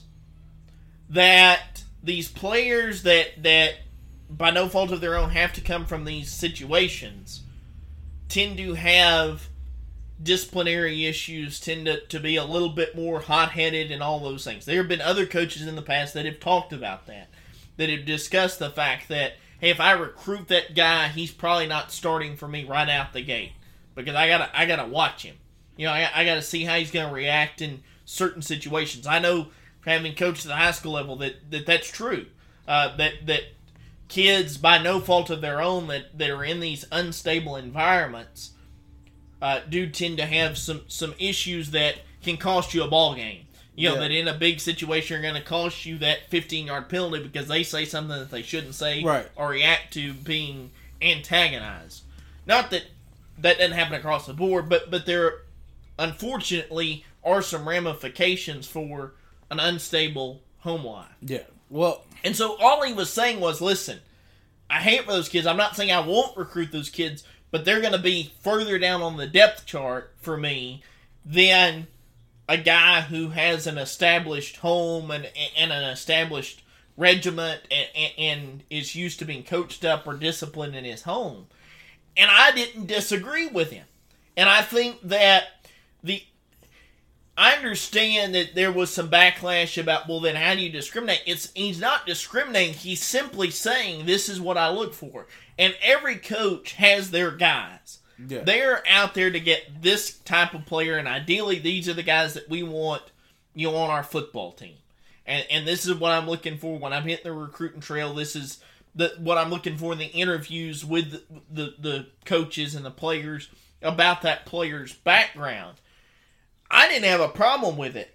I personally felt that, hey, listen, he's just being transparent about the process. And I think that was one of those where people were just kind of looking to pile on with him and have a hot take opinion on it. But I didn't have a problem with it personally. When you stated that, that comment, that statement, whatever, that's the first thing that came to my mind is disciplinary, actions. Is that or issues? You'll probably have some with a little bit more aggression than what they should have. Yep. Anger, frustration.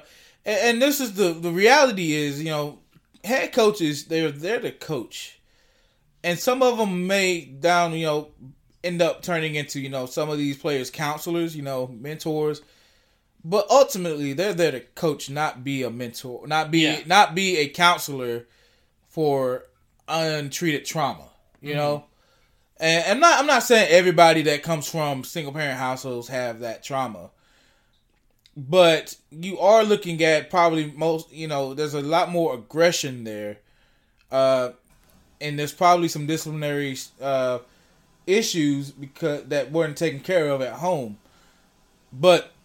Yeah, I don't fault Deion. I think when Deion has reached a point in his career where he's watched a lot more, he's listened to a lot more, and the public is going to listen to and watch everything he does because now that he's out of Jackson State, he's in a broader spotlight, bigger spotlight, a bigger stage, and so everything he does and says is going to be under the microscope.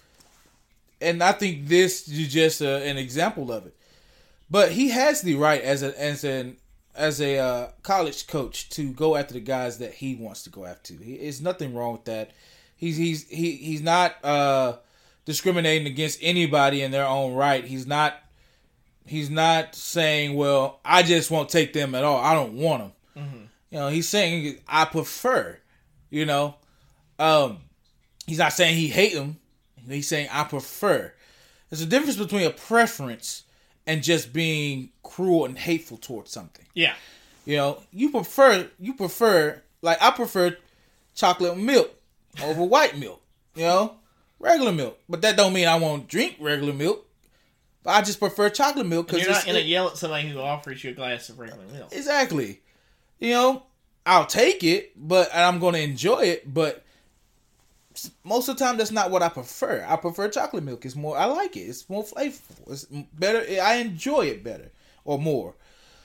And so that's the difference is, I think a lot of, you kind of got to extract the critics, chew up the meat, spit out the bones. Yeah. Because some people don't have reading comprehension skills. They don't have context clues. They don't know how to do that. And then that's a big thing in today's generation. It's not necessarily to poke or make fun of, but it's to bring awareness to this, is that a lot of people in this generation, in this era, don't have those skills. Mm-hmm. They lack them. Well, we want a hot take. And people took that little deal and ran with it. Exactly. And I thought, here's a point where Deion really didn't say anything. No. Generally, I'm the first one to say, Deion, be professional. But in this instance, he didn't say anything that other coaches haven't said. Yeah. It was just a fact of, he said maybe a little bit different, and they took that one snippet and people ran with it. Yeah. But I personally didn't have a problem with it. Well, the weekend, of course, was dominated by the NFL, per usual. Mm-hmm. Yep. Starts off, Dolphins, Kansas City. You mean Jaguars? Yeah, Jaguar. Why do I keep wanting to say the Dolphins? I don't know. It's the second time you've done it. I know. I even wrote that in my notes, Jaguars. But, yeah, Jaguars, Kansas City. Jaguars are here to stay. I think that they proved that they were legitimate. They had every opportunity to beat Kansas City. Kansas City is not the dominant team that we've seen in years past. There were definitely some points there where you watched that ball game and you thought, they're going to lose.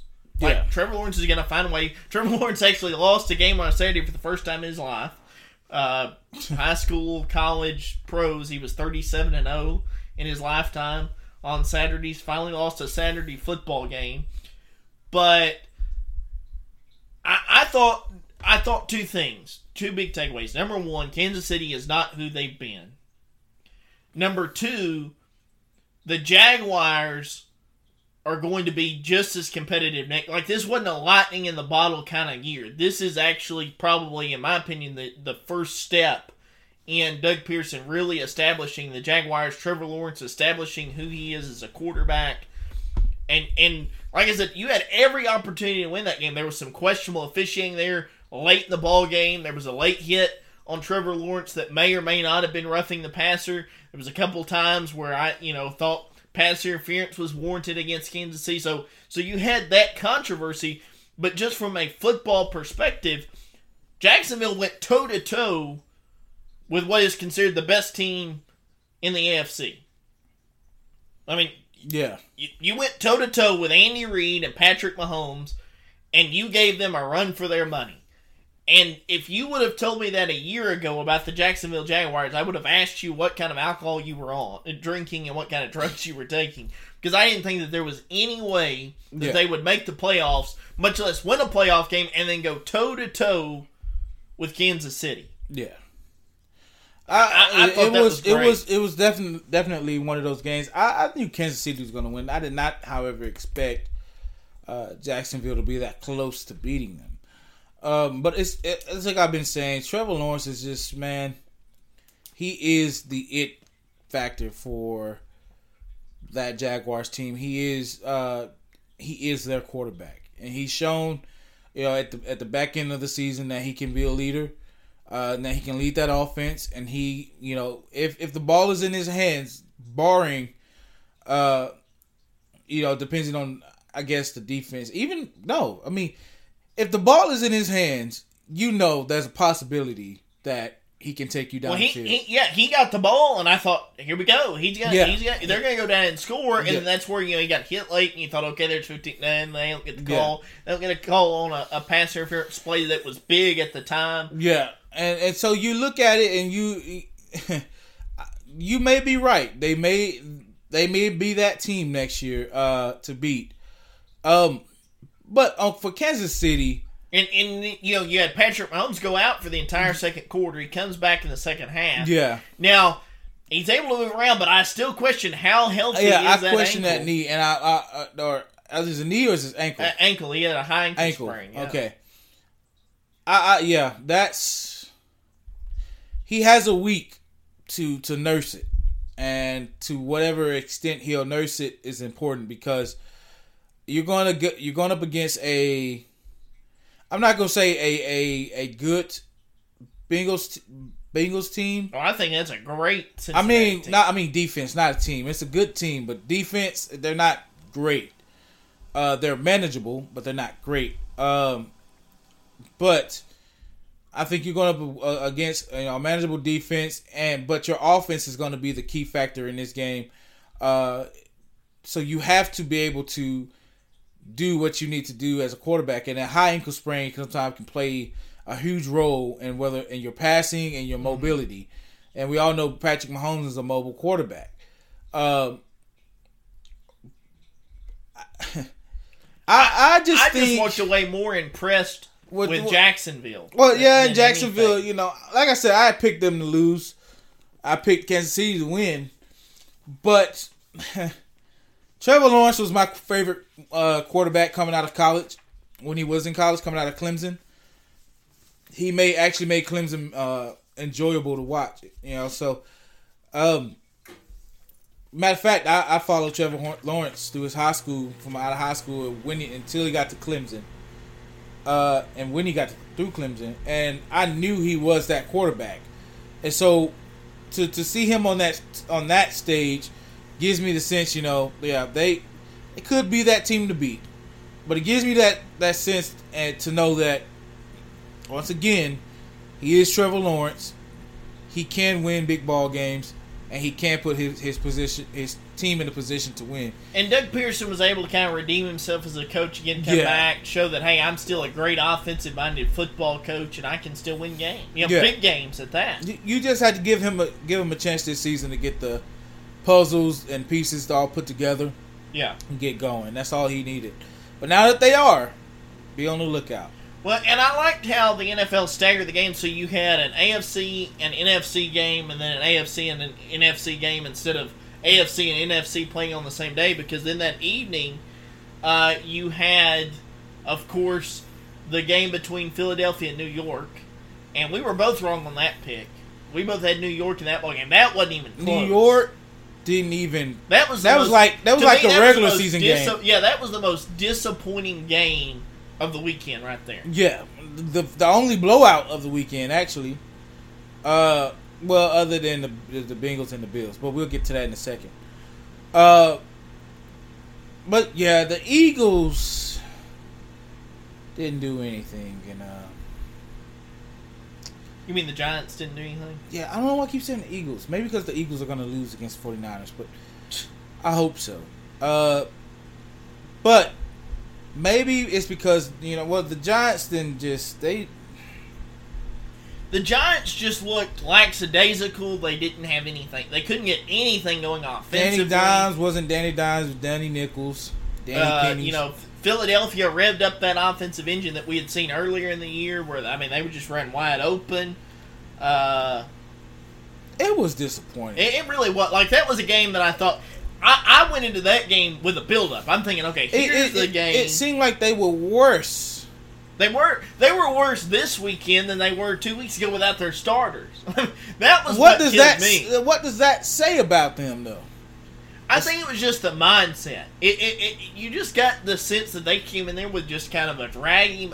It didn't feel like a playoff game for them. That they went into that game thinking, we've got to go in there and punch Philadelphia in the mouth. It didn't feel that way at all. It felt like, Philadelphia came in and said, we're going to rev up the engine a little bit. Them out. They punched them in the arm. And we're going to get it going. So, good for Philadelphia. Yeah. And Jalen Hurts looked fine. It didn't look like he was affected by that shoulder. Yeah. Which was a good sign. I think that's where Philadelphia was holding their breath. They had seen him in practice. But then again, he didn't get no pressure. No, he didn't. But just the fact that he was able to do some things that he was able to do. He didn't get no pressure. That he wasn't afraid of it. They didn't do jack. But I don't know. I could see them beating San Francisco. I think it's gonna. We'll break down that game later on, but I could see it after this weekend. So we'll see. Yeah. But that was by far to me the most disappointing. And if you're New York, Odell won't help your situation. Odell's not going to help you. I know that it seemed like a foregone conclusion that you stick with Daniel Jones. I don't know if you do. That's what I want to see over the rest of this week going into next week. Is what is the reaction? How do the Giants react? What moves do they make or start to make? What's their plan now moving forward? Well, this is my statement on the NFC East as a whole. Three out of the four teams in that division does not have a solid for sure quarterback. Not even Dallas, and we'll talk about that here in a minute. They don't. The Commanders definitely don't. Giants thought they did, and they don't because he's not consistent. Philadelphia does. Philadelphia does. And Jalen Hurts. And that's just the reign of these SEC quarterbacks, man. They're built to last. They're built for it tough. Yeah. They are built to last, and they are lasting. When I say SEC, I mean Alabama, Georgia, Tennessee, stuff like that. I'm not talking... Yeah, because Dak's going, well, I'm from Mississippi State. Yeah, but one a good Mississippi State team. But anyways, they're built to last, built for it tough. But that's the NFC East, and Danny Nichols does not. He took away the dime. Yeah, he ain't Danny Dimes no more. What's that about Dallas Cowboys? Okay, I gotta check that later. That's some news. I have to get up on. But there's nothing about him that says danger. Like beware. Like he's gonna tear us to shreds. Yeah, no. You'll tear him to shreds. He ain't gonna tear you to shreds. And they beat the Vikings because the Vikings was just a fraudulent team. And I know that Well, it may have been an update on. It was probably the update on Pollard. Yes. That he's going to require surgery. He actually. Oh yeah. It went from a high ankle sprain to a broken leg. Yeah. That changed quickly. Yeah, I saw that last night. I don't know. This is another page that I follow, Dallas Cowboys page. I might have to look at it, like I said, after the show. But yeah, Danny Nichols does not spell danger at all for anybody, regardless of who they have on offense. It does not spell danger. He looks uncomfortable, indecisive, and there's no confidence with him in the pocket. Yeah, against a good defense, and so you can't have that. But yeah, that's the Eagles and the Giants game. Like I said, I'm eager to see what the reaction out of New York is. What is their next move? It's New York. Because Brian Daboll has brought a confidence to that ball club. He's brought a little bit of a bite to them. He expects to win. He's starting to set that expectation. I'm just interested to see what is he going to do at quarterback. If you do move on to Daniel Jones, who are you getting? Who wants that job out of the quarterbacks? Because you're not going to bring in you're not drafting a quarterback, but you're going to bring in an established quarterback who would be interested if, in fact, you do move on. What do you do with Saquon Barkley? I mean, you've got some decisions to make. Saquon. I think it's just a matter of what do they do, in response to being blown out in the playoffs. I mean, and just it wasn't just a blowout. They got embarrassed. They got manhandled on both sides of the ball. Wait. It wasn't ever close. It's Josh.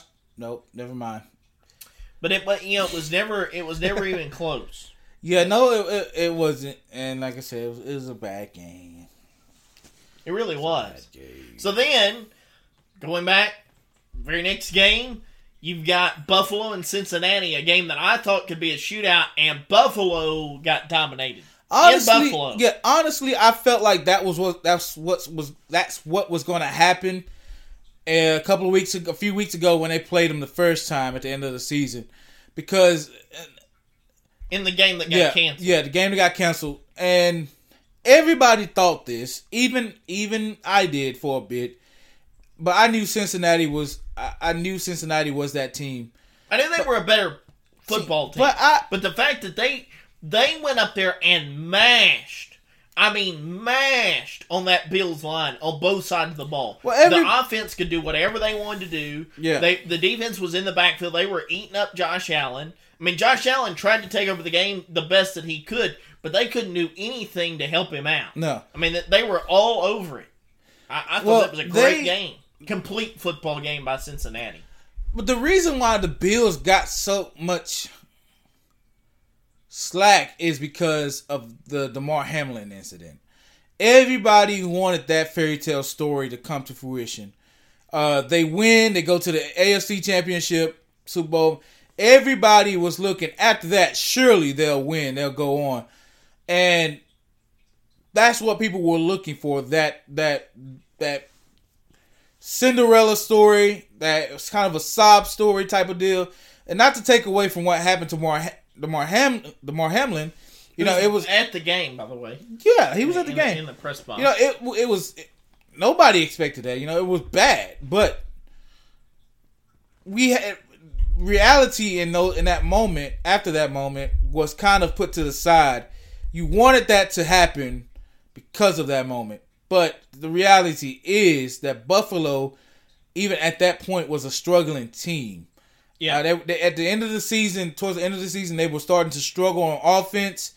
Their defenses was shutting down, and so the game yesterday just kind of solidified that Buffalo team.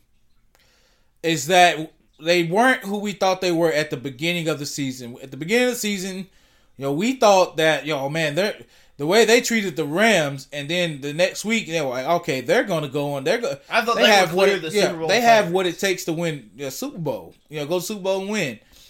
But as the season went on, and they started to digress, and they started to nearly get beat by teams they shouldn't be getting beat by, it kind of showed their true colors. Is that there are some obvious struggles. Every team has struggles. And this is the identity. And this is how you find out if a team is truly good or not. Is how they respond in difficult moments. And if they are consistent.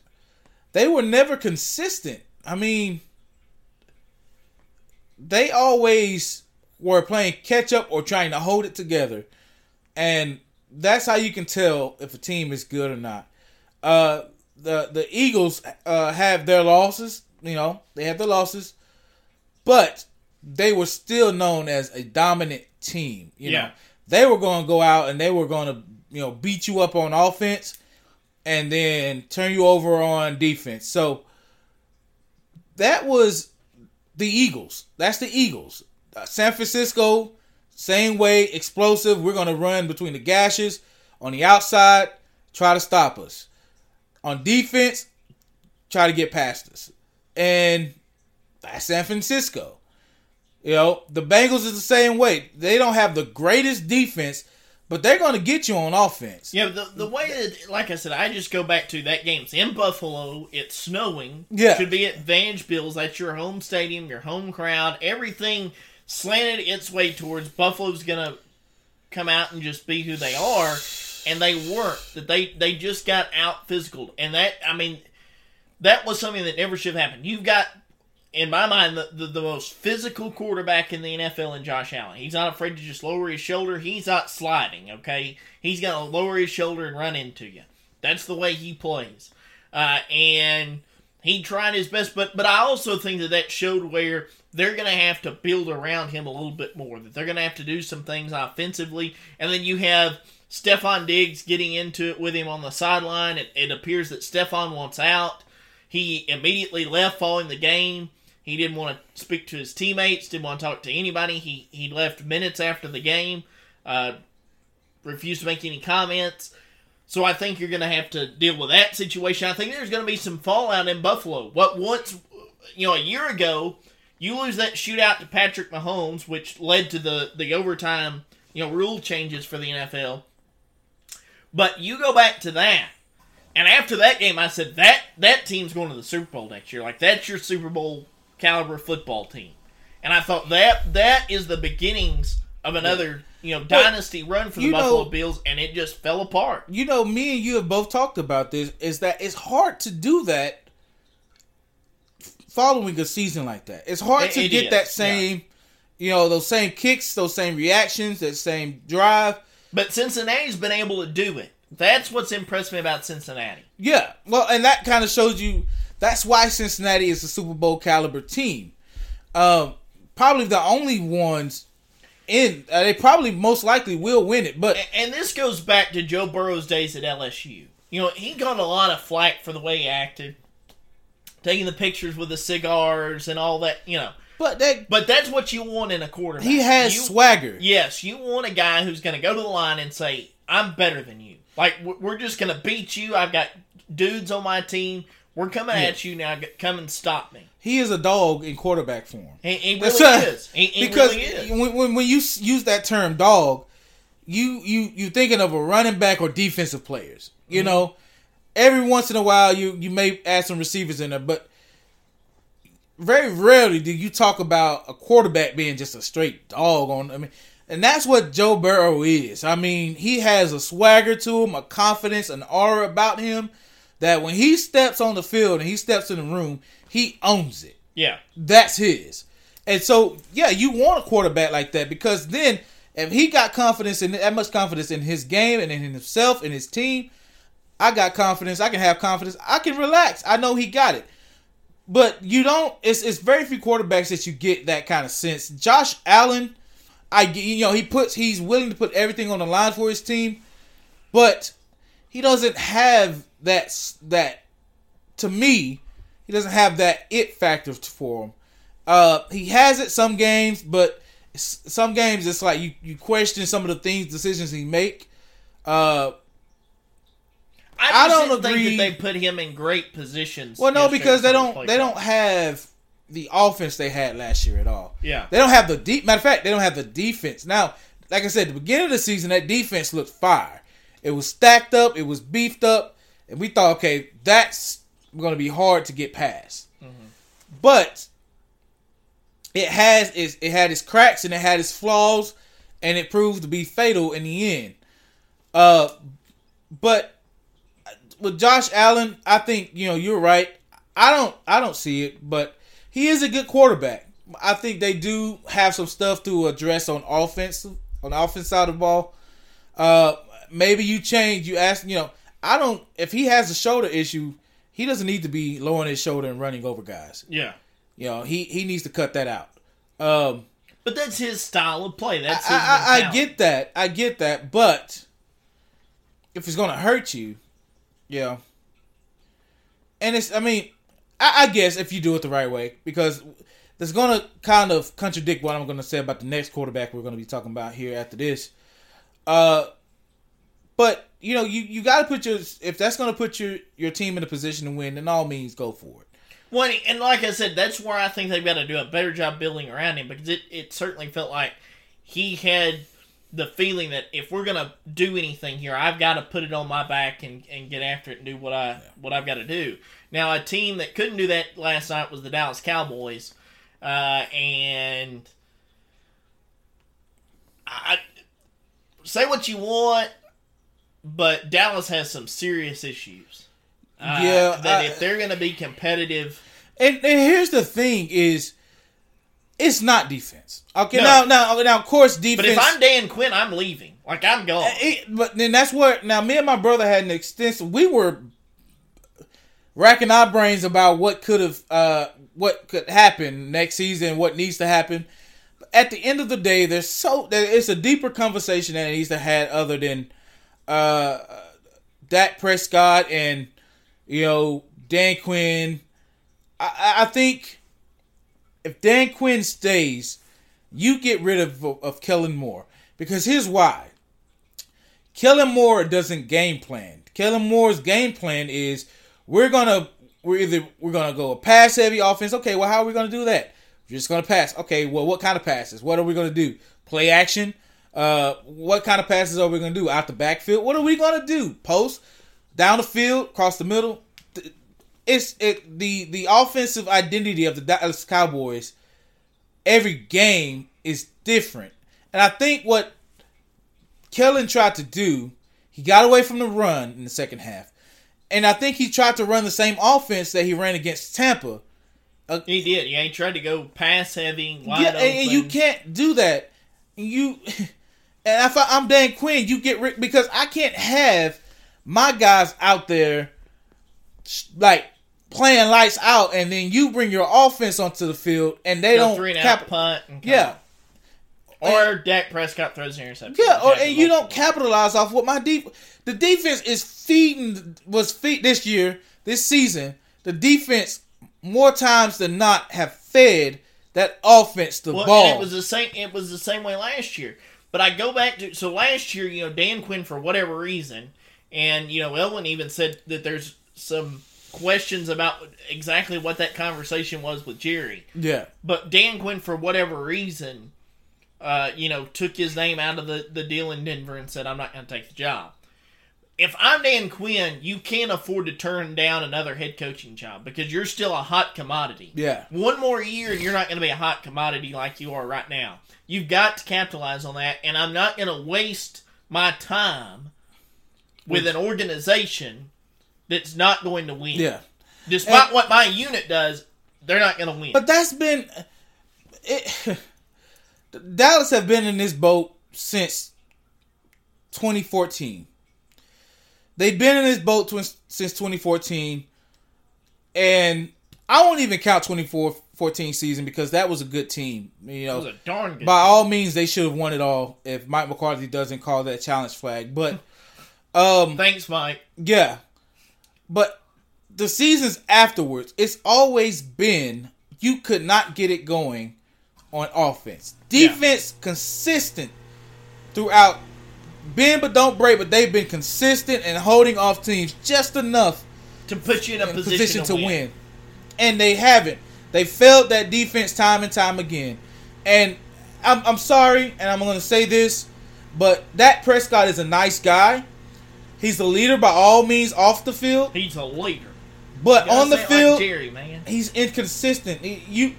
Dak isn't the type of guy that if within 2 minutes, if he isn't given 2 minutes or more, he can't win you the game. I won't even say within a minute. Because yesterday, they didn't even have a minute. You can't put the ball game in his hands. It's just impossible.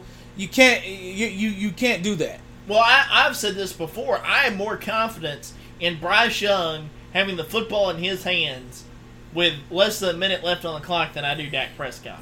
Exactly. And here's the thing is, this is why Kellen Moore, there's an off. Everything is off in Dallas right now.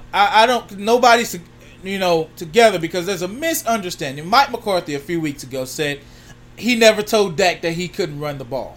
Yeah. He never told Dak that he couldn't run. He shouldn't run or not to run.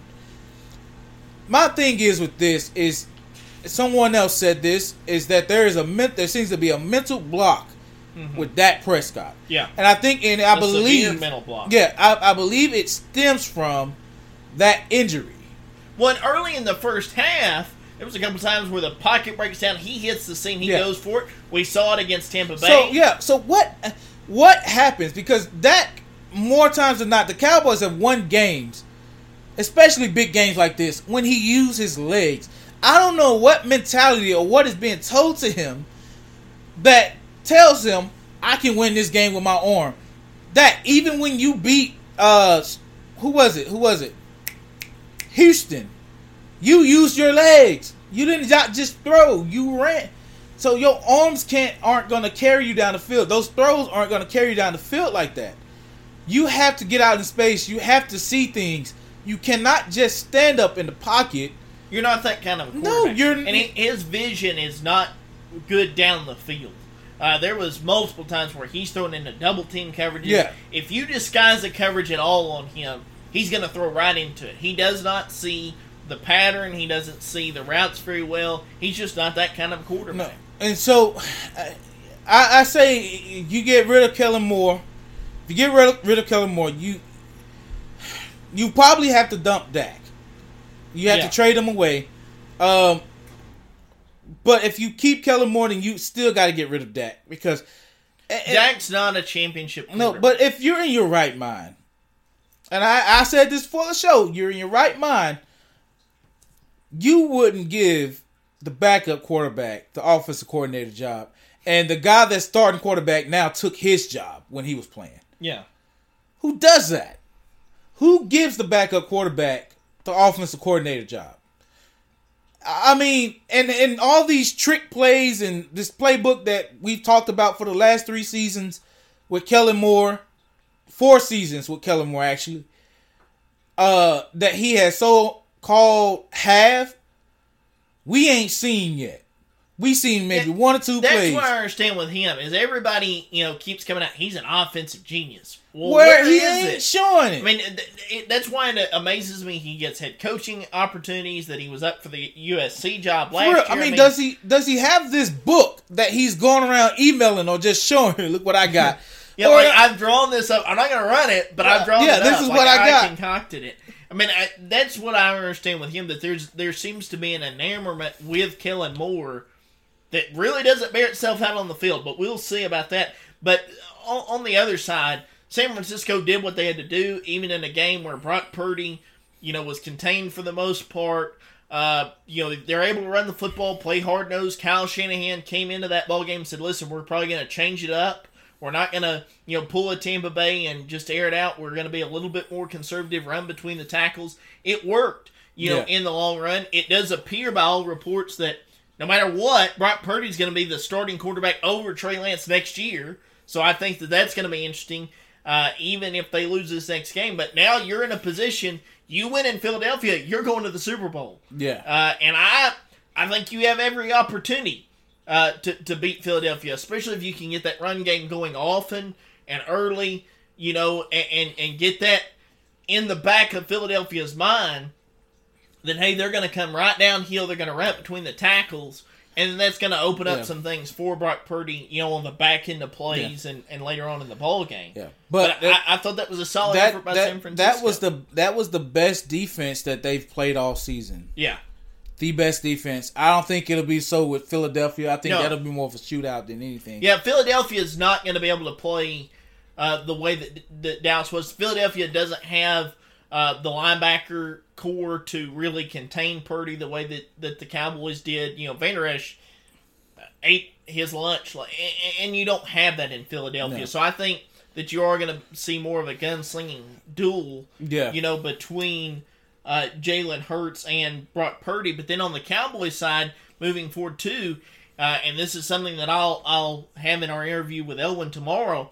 There was reported before the game that the Cowboys plan to keep Tony Pollard, even if that means to franchise tag him, considering the fact that now he's going to have to require surgery for a broken leg.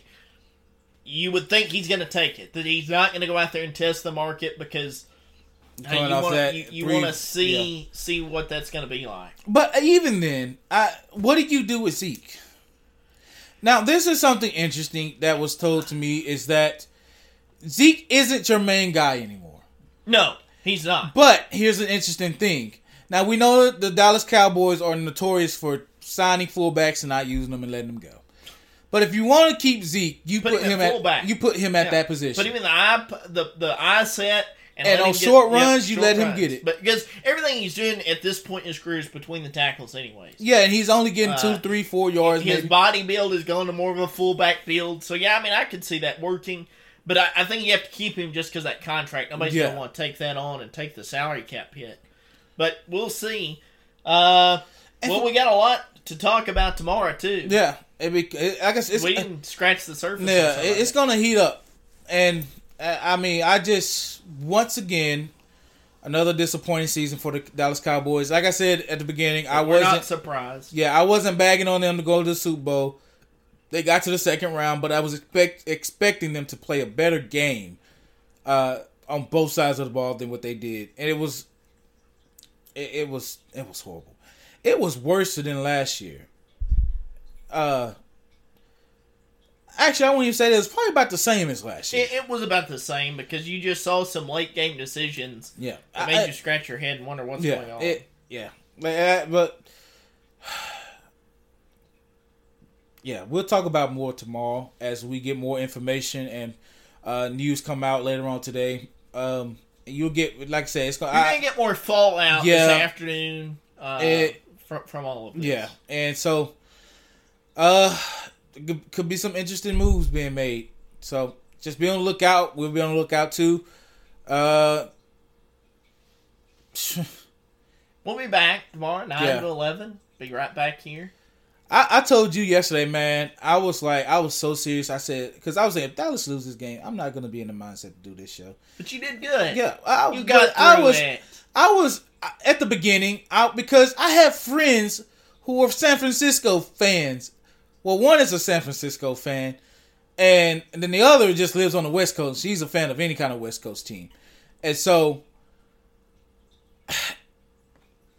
salt on the wound. I mean, salt on the wound. I told you, you just got to get your feet wet. You got to get through the show. I hate it. It helped because I live with the Lakers, and they played well last night. Yeah, at least somebody won.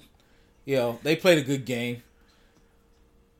We got to shut the West Coast down. Don't shut the Lakers down. But shut down the West Coast. Yes, shut down the West Coast. Lakers are excluded. They are the West Coast, but... So we're starting our third week. Well, let's close that. Starting our third week, doing a daily live show. What do you think? Daily? Okay. We do a daily live show. Yeah. I don't know. It's very... I'm more comfortable and relaxed in it than I was in the beginning. Yeah. And so I can say, I'm finding my groove. Also, hop on our TikTok. We're only 18 people away from being able to go live on TikTok. Please do that, because we are trying to go live on TikTok. We're right on the doorstep of getting that done. We're knocking. Man, Old Sports, find us. Look us up. Yeah, and so ready to kick that door down and get that going. So yes, please, if you haven't already, go over to our TikTok. Check it out if you must, but please give us a follow. Yeah, share it, get it out there. Share it, and get us out there. You guys have been great with doing that so far and getting our content out there. So continue to do that, and let's get to 1,000 and more.